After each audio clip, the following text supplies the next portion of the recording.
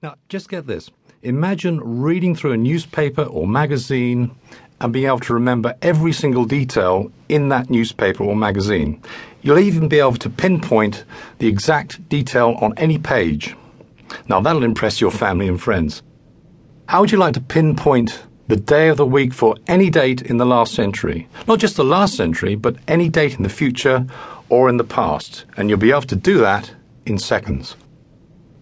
I'm going to teach you the secrets of accelerated learning. Maybe you're a student, or perhaps you've got children studying at school. I'm going to teach you how to learn so that you can absorb knowledge the lazy man's way. You're going to learn new words. You're never going to make spelling mistakes. I'll even teach you how to learn a vocabulary in a foreign language. But that's just the beginning. In the advanced section of this course, I'm going to teach you how to master your own brainwaves. I'm going to teach you how to control both sides of your brain.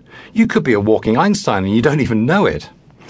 I'm even going to teach you how to memorize not one deck of cards, but several decks of cards. In short, I'm going to groom you to become a memory champion in your own right. We're just moments away from all that. But at the moment, you're probably thinking, well, maybe he can teach me a thing or two. But I bet this guy was born with a very special brain. Maybe he's got a photographic memory. Well, you'd be absolutely wrong.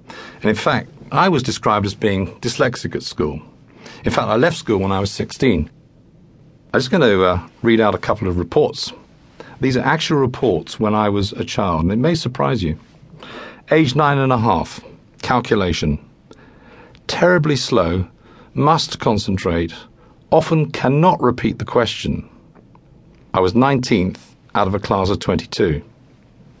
Here's another, age 10.25. He tends to dream in the middle of a calculation, which leads him to lose track of the thought. 17th out of a class of 23. Here's another calculation report, age 9.5. Cannot keep the question in his head.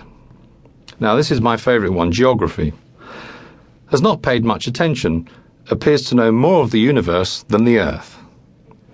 Now, you wouldn't think there was a future memory champion in the making from those school reports, would you?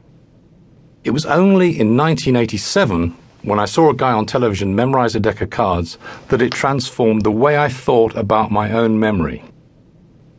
Now, last year at the World Memory Championships, I managed to memorize 201 digits before I made a mistake.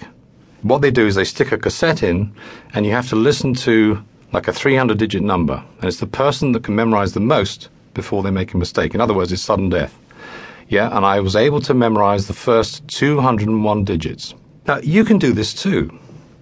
Let me give you a little bit of the background of the World Memory Championships. It started in 1991, and ever since then, the numbers have grown. We even have national champions. We have a United States champion, a German, Malaysian, English, Irish, Turkish. And so the best of each country, they all gather each year in London for the World Memory Championships. So if you can imagine, this is the very first examination, if you like. This is one of 10 events on a Thursday morning. We all sit down, all 26 of us, and we're confronted with one number. We've got 1 hour to memorize just one number. Not too difficult, you might think. But this particular number is 3,000 digits long, and it's a randomly generated number. So the idea is that you have to read through the number like a book and memorize as many of the numbers as possible. Now, there are penalties. On the first page, you've got 25 rows of 40 digits. Now, if you make a mistake on the first line, then you lose 20 digits. If you make 2 or more mistakes, then you lose the whole line. Now, last year, I tried to memorize 1,820. After penalties, I memorized 1,780. The next test, you're given 100 names and faces that you've never seen before, and you've got 15 minutes to memorize them. You've got a 500-word poem to memorize. You've got about 24 decks of playing cards to memorize in sequence. Last year, I did 18.5 decks. Some of the more quirkier ones you get, you've got half an hour to memorize 3,000 binary digits. So it's the person that can memorize the most information altogether that wins the championships. Now, at this point, you're probably thinking, what a sad man. This guy should get out more often. You probably think that all I do all day long is just sit and stare at loads of numbers and playing cards.